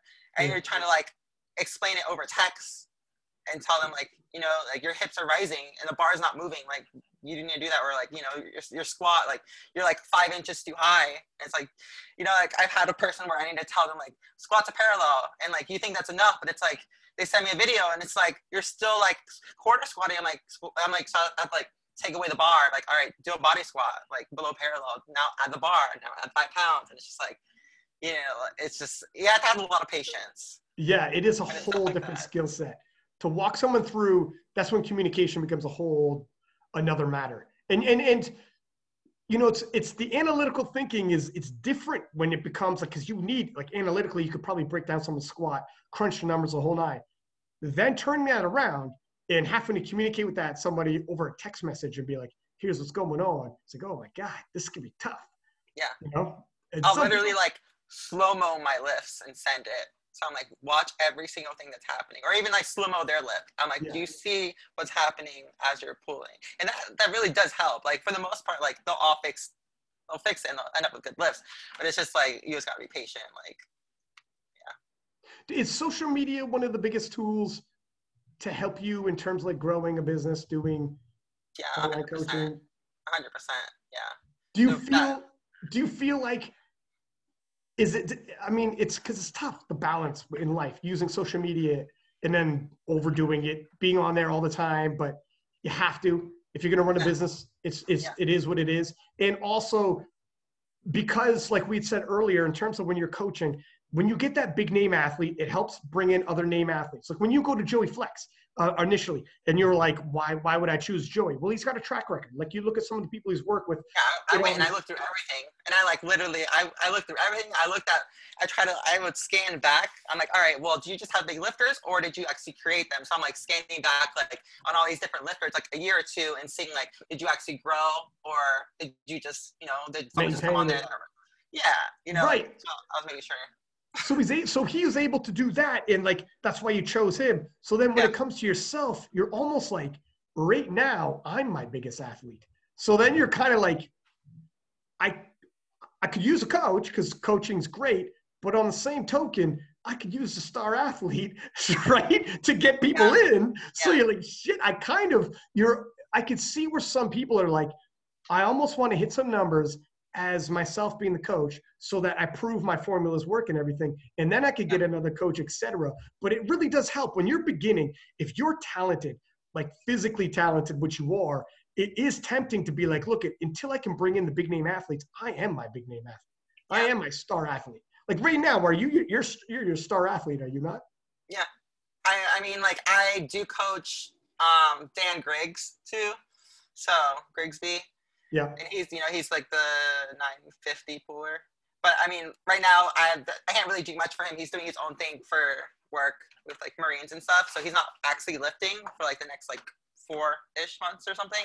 And then then he'll start lifting again, and like then that'll also people see that when the guy's like picking up 700 pounds, like it's like a feather. It's like it's always cool. But yeah, other than that, it's like newer people who I'm building. Like I'm literally creating them. It's just like can't do anything but wait until like they finally hit those numbers and get the attention. Right. It is a game of you gotta grow your crops for the harvest type deal, right? But the tough thing too would be you don't want to build someone up and then they leave. And they leave? Yeah, you're like, oh man. I'd be so sad. I'm like, really? I just did that? But I mean, like, I also feel like they would go and then like, I don't know, maybe like that coach doesn't have like the same results and they'd be like, and come back. But I mean, like, for the most part, I think I have good like coach athlete relationships. I think I'm probably like meaner than a lot of coaches. Not meaner. I'm just a lot more blunt. Like, I'm just real. Like, I'm not like a stereotypical girl coach. Like, oh my God, yes, that was amazing. I'm like, no, that was high. You're rounding. Pause. This. Like, I'm just like very straight to the point. Where like I'll get short responses and like since they'll give me a short response, I'm like, was that too rude? Like, I'm just being honest. Like, you didn't hire a friend. You hired a coach. Like, that's my mentality. You didn't hire a friend. You hired a coach. So yeah. But it is. I know you mean it is a little bit of both, like because we do get we get romantically attached to our numbers in lifting, so we get hurt feelings with stuff, right? And then it is like some of it is chemistry with the coach. Sometimes people will be with the coach even though they're not the greatest coach in the world, but they support them, and you feel like, all right, like I'm comfortable here. And sometimes other times the person's like, I don't need that. I just get me where I need to go. You know, and other people. And people respond differently too, right? Like not everybody responds the same when it comes to like when you're a manager at work or whatever it is, you can't, if you got a team of 20 people, you can't manage everybody the exact same style of management. It becomes like, all right, when I need this out of this person, this is how I have to approach it. When I need this out of that person, and it becomes like that, which is weird and it's tough, especially online when it's texting and whatnot. Is that like, have you found that too when you're starting to work with people?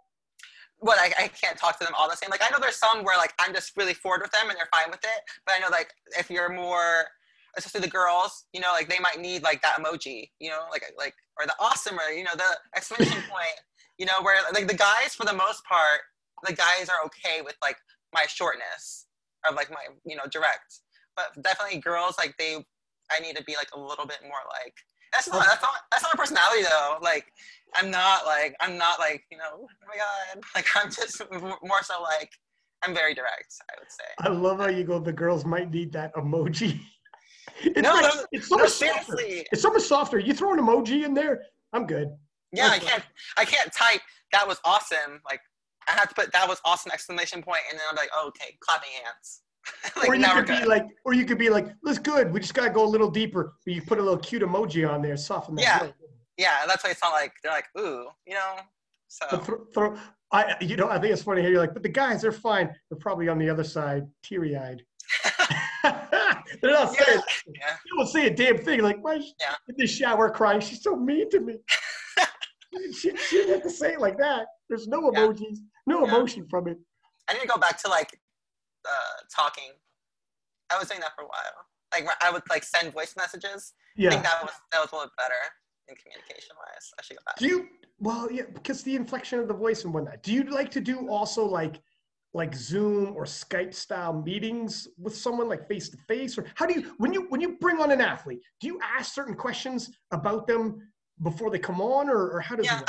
I send them a questionnaire, just like everything I could possibly think of what I would want to know, like how long are you lifting, why are you lifting, I want to know what their goals are, especially because if they're like, oh, I'm just powerlifting to lose weight, then I know like I'm not gonna be like treating them like they're like this athlete. I'm Right. like, okay, you're losing the weight, we'll get you a little bit stronger, all's good. But if you're like, oh, I want to qualify for this national, it's like, all right, well, we need to get serious then. Like, Yeah.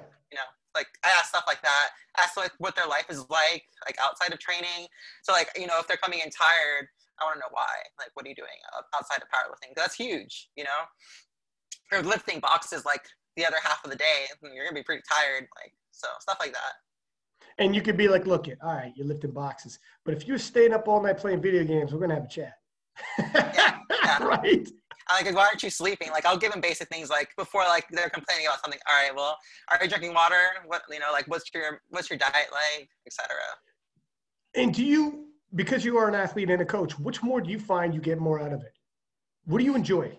Like the process, not just the day of. Well, you know what? This will be a two-part question because I do want to ask the day of too, because I've done both. And the day of when you're lifting can be stressful and exciting at the same time. But the day of when you're handling a coach, like watching your athlete, can be like, because you don't have control. There's an element of control that eases anxiety sometimes. And then you can let yourself down if you're an athlete. It sucks, but it can happen. But if they don't do well and you feel like you let someone else down, is a whole nother level of, holy, like that's tough. Yeah. However, if they make it, you could be proud of yourself. But when they make it and they like do really well and they hit the numbers and you're like, it's a win together, it can be different. Yeah. We'll do day of, I guess, first, and then we'll talk about the coaching in terms of rewarding. But what do you find in terms of like both those together? And it doesn't, listen, it's okay to say, look, living it myself is better. That's because I've had people on here and they're like, I love coaching, but there's nothing quite like doing it myself. You're saying like day of for me? Day of, let's say day of. What do you find, just in comparison? I would say in a normal meet where it's just a meet of me hitting numbers, nothing special, then I would choose them. But if it's me and I finally get that world record, I choose that day. Right. Well, here it is. Look, there's a point in time where, it's great, like, helping someone to succeed and get to where they're going. But 20 years from now, they may or may not be in your life. But 20 years from now, you're still a part. It's still you, and your record is your record, and that's your moment. Yeah. So, but I mean, it's still like you're always like a part of that person's life, even like if you're not coaching them anymore. You still know like you're a part of that. Even when their numbers are past like where you brought them to or whatever, like you were part of that, and it's kind of cool. You know what? You are right. You know what? I take that back. I changed my mind because now I just think about it. Perfect example would be. Joey Flex, John Hack. Joey Flex does not train John Hack anymore, but that can never be undone. The 2016 IPF World Championship win, the showdown, everything that went into it, it's a part of history. Like, you're right. Like, okay, they're not together anymore as a coach and athlete, but that can't be undone. Yeah. It happened, right? Yeah. So, it's true. These are like memories, I guess. Right, yeah. Emoji. Kind face emoji. Teary-eyed emoji. Right. I feel you. I got you. What about in terms of like the programming and in terms of like, do you get more satisfaction sitting down, crunching numbers and finding solutions to problems with athletes and being like, okay, we have a situation here. Like everything's cool as a coach until a situation happens where someone's numbers are going down or whatever the shit. And you're like, I gotta correct this. I gotta right this ship. Yeah. And you sit down, you're crunching numbers. Yeah, because that affects me too. Because I mean, like, you know, you have your quote unquote ego as a lifter, and you have your quote unquote ego as a coach. So if you're coaching someone and their numbers, if they're not improving or their numbers are declining or something, like that's personal. You take that personal, like right. You know, same thing as your own numbers. So it's different. Yeah, I don't know which is worse, if my own numbers or my athlete's number. I guess it's my athlete numbers because I feel like as a coach, it's like you're not only proving that you're a lifter, it's your knowledge. Like as a lifter, you can improve your numbers without the knowledge. I mean, as your like, I know what you mean. I know what you're saying. Yeah. But yeah, like, you know, a random person can go in the gym, have no knowledge, and still improve their numbers just by lifting weights. But right. To like, improve someone else's numbers, you know, that's a different sort of knowledge. Like you're planning something out for someone, and that's just showing like you know that sport that well. Because you can, as a lifter, to an extent, and you could strip yourself of accountability and be like I'm just going to do whatever you say. My success or failure is riding on you. And that's part of the joy of having a coach. Like it eases the tension when you're like, look, it's not all, I'm going to do what you tell me to do. So if it works, it works. It doesn't. You honestly kind of alleviate that stress. And that's part of the reason why you get coaches. When you show up like at the IPF World Championships, the national team coaches they scout all the top 10 lifters from around the world that you're going to face. They have the game plan decisions already, like, okay, in terms of the percentages. We know Casey on her third deadlift, if she misses her first squat or her third squat, we know percentage-wise, historically speaking, she's this likely to miss her third deadlift. They have all these numbers crunched. So when you're the lifter and you show up, they know like your weigh-ins, they know like they have you. So you show up and they're like, you just turn off, listen to your music, and they are steering this ship, making all the decisions. They know what you need on the bar to go into either first place or if you're battling for third place. And they're like, I know exactly what you need, and here's the game plan and whatever. And there's something easing about it if you're an athlete to walk in there and be like, I just got to lift. I just got to lift. And there's something there. Whereas I know you mean when you're the coach, you bear all of that responsibility. Yeah. That's yours. You can't shut off. It's stressful. You can't shut off. Their stress, that's all on you, right? Yeah, that was one of my stresses about also Showdown too. Because it's like, I don't even have a planned handler.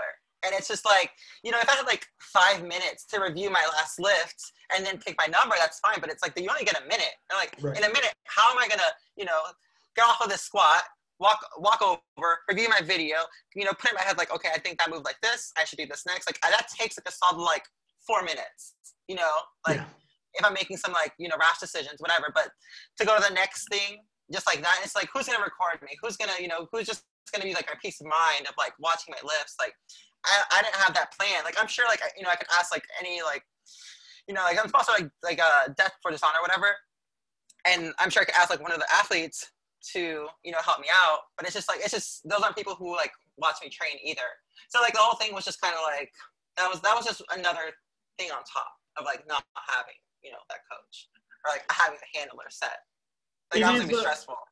And also to be warming up and paying attention to what competitors that you're going against might be putting in for their second, third attempts, and where do you rest in the field and stuff like that. It's just too much crunching in 60 seconds. You can't. It's too much. And if you get somebody, like the day of who doesn't know you very well, and they don't know your lifts, they're totally guessing what your top end is. Was that moving slow for you? No, but I always grind. You can be like a Hayden Bow, like Steffi Cohen's boyfriend, who grinds on his openers. The guy grinds, like you can't tell. So if you saw that, you'd be like, oh, he's near the end. My man is not even close to the end. The guy's, he always, you know what I mean? So getting someone else day of, it's difficult for them. They're in a bit of a tough situation with limited data to do a lot. Yeah. Yeah, it is. So do you think it's a different type of rewarding, but do you enjoy, as an athlete, the process or a coach in terms of programming? What do you think? Do you like actually programming for other people more? Or do you like, it's different types of rewarding, I know. But do you like that? Like that analytical reviewing and crunching numbers? I mean, I think it's really cool whenever I'm programming and then you see the progression happening. And you're like, oh, you're supposed to hit this number at this RP. And they do it and you're like, yes, like that's like, that math worked out. Like that's just so cool. This is all coming together. And the more people you coach as well, you have a bigger and greater sample size to draw from. And now you're like, so just like any kind of studies, if you want it science-based, you need samples. So the more people you got, the more different variables that every single different person brings to the table. So you're like, man, I'm learning a lot, just coaching more and more and more. Yeah. No, I definitely became a better lifter having athletes. Like I myself became a better lifter. It also helps too if you have to problem solve a few things with an athlete and you don't have the emotional attachment. When that pops up into you and you're starting to get emotional attachment to it, you can be like, I've seen this before. Yeah. This worked. I know this worked. So let's try this. So I can see where it could probably help out. Yeah. What are some of your goals for the future as an athlete and as a coach? As a coach, I want to make someone get like some type of record. Like whether I'm pretty good at like the building deadlifts. So I have like one girl, she's doing really good. Eventually in the future, I'd like for her to like get a deadlift record. And as for me, I'm just still chasing the 198 or 198 plus record or the all time. So that's my main focus. And then like maybe one day like my bench is probably never going to be that great. My squat has some hope. So I feel the pain. Bench is weird. I had like Taylor Atwood was on and he's like, listen, man, some people you can only progress so much on the bench and it almost is what it is. Like he coaches and he's been around forever as well. And he's like, I've seen it where like, it's something weird about the bench. You can get improvements, but it's like, you're adding pennies. Like you're not adding dimes and dollars. You know what I mean? Like it's going to be a slow boil to say the least. Yeah. Actually, Joey Flex has said that as well. Joey Flex is like, I think a stat was, he's like, I've never missed a bench in competition ever, which is a crazy stat when you've competed as many times as he has. But he's like, it's consistent. But on the flip side, my gains on bench has been very minimal over years. And sometimes that's the way it is. And you just stay in the pocket and you work your overall game. His total's gone huge up, but like, you got to learn, grow in the directions that are growing. Don't try to force it. The numbers for bench are just so much smaller. Like, like a 200 pound bench is pretty good for a girl, and 300 pounds is huge. Like that's like, you don't really see a girl going that much more beyond 300, right? Mm-hmm. But put that in terms of squat, it's like any girl, like almost any girl can squat 200. So like comparing those is, I feel like lifts can increase percentage wise. I don't know where I was going with that. Never mind, ignore that. Oh, no, it's true. Like percentage wise, and when your bench is going up, if you got a 200 pound bench, to add 5 pounds on your squat, but to add 5 pounds on your 200 pound bench, people like, fuck, my bench isn't moving.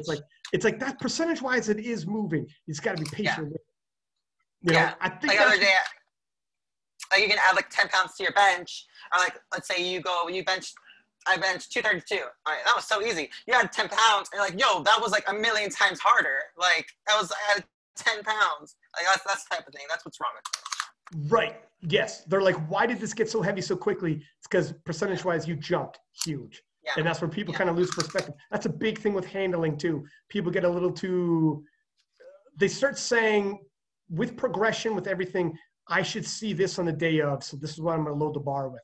And sometimes, like, we're going to load the bar with how your second attempt looked, not with what you told yourself 3 weeks out, because things change, right? That's another thing that you get with maturity of competing enough.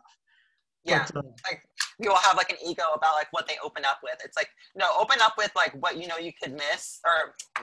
Open up with what you can get, what you can hit, no matter what. Like even if that's the bar. Like I don't care what. Like if you can open up with that and just be in the game and whatever it takes to knock them out. From there, it's like, okay, we can comfortably add this weight. It's like, who cares what you open up with? It's what you end with. And you bomb out, like you're done. Like. And that's when I start getting worried about people bragging about their openers. Like, I open with this. I'm going to open Yeah. with this. I'm getting so strong, I'm going to open with this. It's like, Yeah. you shouldn't be, when you put ego attached to bragging with openers, this is disaster, man. Don't open big like you're proving a point with your openers. Prove your point with your thirds, not your opener. Yeah. You know, Yeah. play super duper safe. I've seen disaster strike in the IPF. I'm not sure what it is with some of the other feds, but if you break a world record, it only stands if you register a total. So if you break a world record in squat, if you bomb out in deadlifts, you don't get your world record. Yeah, I'm pretty sure it's the same way. Is it? Okay. So Yeah. I have seen people break world records and then bomb out the next event. And it's, you know, that's the harshest, like you are literally from on top of the world, like, oh my God, this is the best day of my life, to holy shit, I gambled it away. You literally gambled it all. You went all in, where it's like, take it easy, protect that world record, open super duper light. Yeah. But disaster strikes. Just It is stay in what the it game is. no matter what. That's how I think about it. Just as long as you stay in it, like. And plus, you know, the first attempt is like that's like the most nerves. It's like, oh my God, I'm going out there for the first time to go squat. But then after you do it the first time, it's easier the second and third as well. Yeah, same with on bench. When you first go out there, you're like, how are the bench pauses going to be like? Get used to it, whatever, and then okay, we're rocking and rolling. Once the nerves go out, like you get your first deadlift in, you're not going to bomb. So you can make huge jumps. It's all icing on the cake now. It's all gravy now. But just get that, solidify that total. Mm-hmm. The biggest. One question I always ask everybody whenever they come on: when all is said and done, and you're looking back at your career, how do you want to be remembered? I guess I want to be like one of like I want to hit some like kind of legendary numbers. That's for sure. At least for deadlifts, you know, maybe something that like is very hard to even touch. That's like the ultimate goal. And then secondary, as a coach, to kind of in the future, I'd like to like, you know, make some points on like what my programming and coaching is actually based on, and you know, I'll, you know, kind of like how a good one is how, you know, Jaffe Strength, you know, Trevor. Okay, yeah, how he has like a million videos, and you know, he's definitely put his like footprint, you know, in powerlifting, where like, you know, he puts out a lot of videos and ideas and stuff like that. Like in the future, I'd want to do that, and it's like, okay, guys, so this is actually like I know a lot of ideas of programming is like this, and I'm like, this is actually mathematically of how this is actually working out. Like in the future, once I get like my own records, then I'll be like, this is what's actually going on. So stuff like that would be cool. And then also just helping people. You know, like whether it can just be like just a confidence boost, like especially like a lot of my girls or even the guys, you know, helping them with that. Like, you know, you watch the video of them pulling a number they never pulled. At the end, you see them like a huge smile, and it's like, you know, it's cool to be a part of that. You know. For sure, 100%. Leaving an impact in the game, basically. Yeah. And that's where, like, when you're a coach, you have the ability to make it an even greater impact than just what you've done for yourself. Yeah. So, first off, thanks for coming on. Like, we're pushing in 2 hours now, so I appreciate the time. And you coming on, give me 2 hours of your time. Is there, when people want to reach out to you for coaching, if anyone who's listening, how do they get a hold of you? Literally just my Instagram, which is my name, Casey, spelled different, K-H-E-Y-C-I-E. Yeah, I was about to say, you should probably spell it. And is there anybody you want to thank before we let you go? Not really. You for having me on the show. I'll take it. I'll take it. Thank you for your time. Much appreciated. Keep in touch. All right. Bye. See you.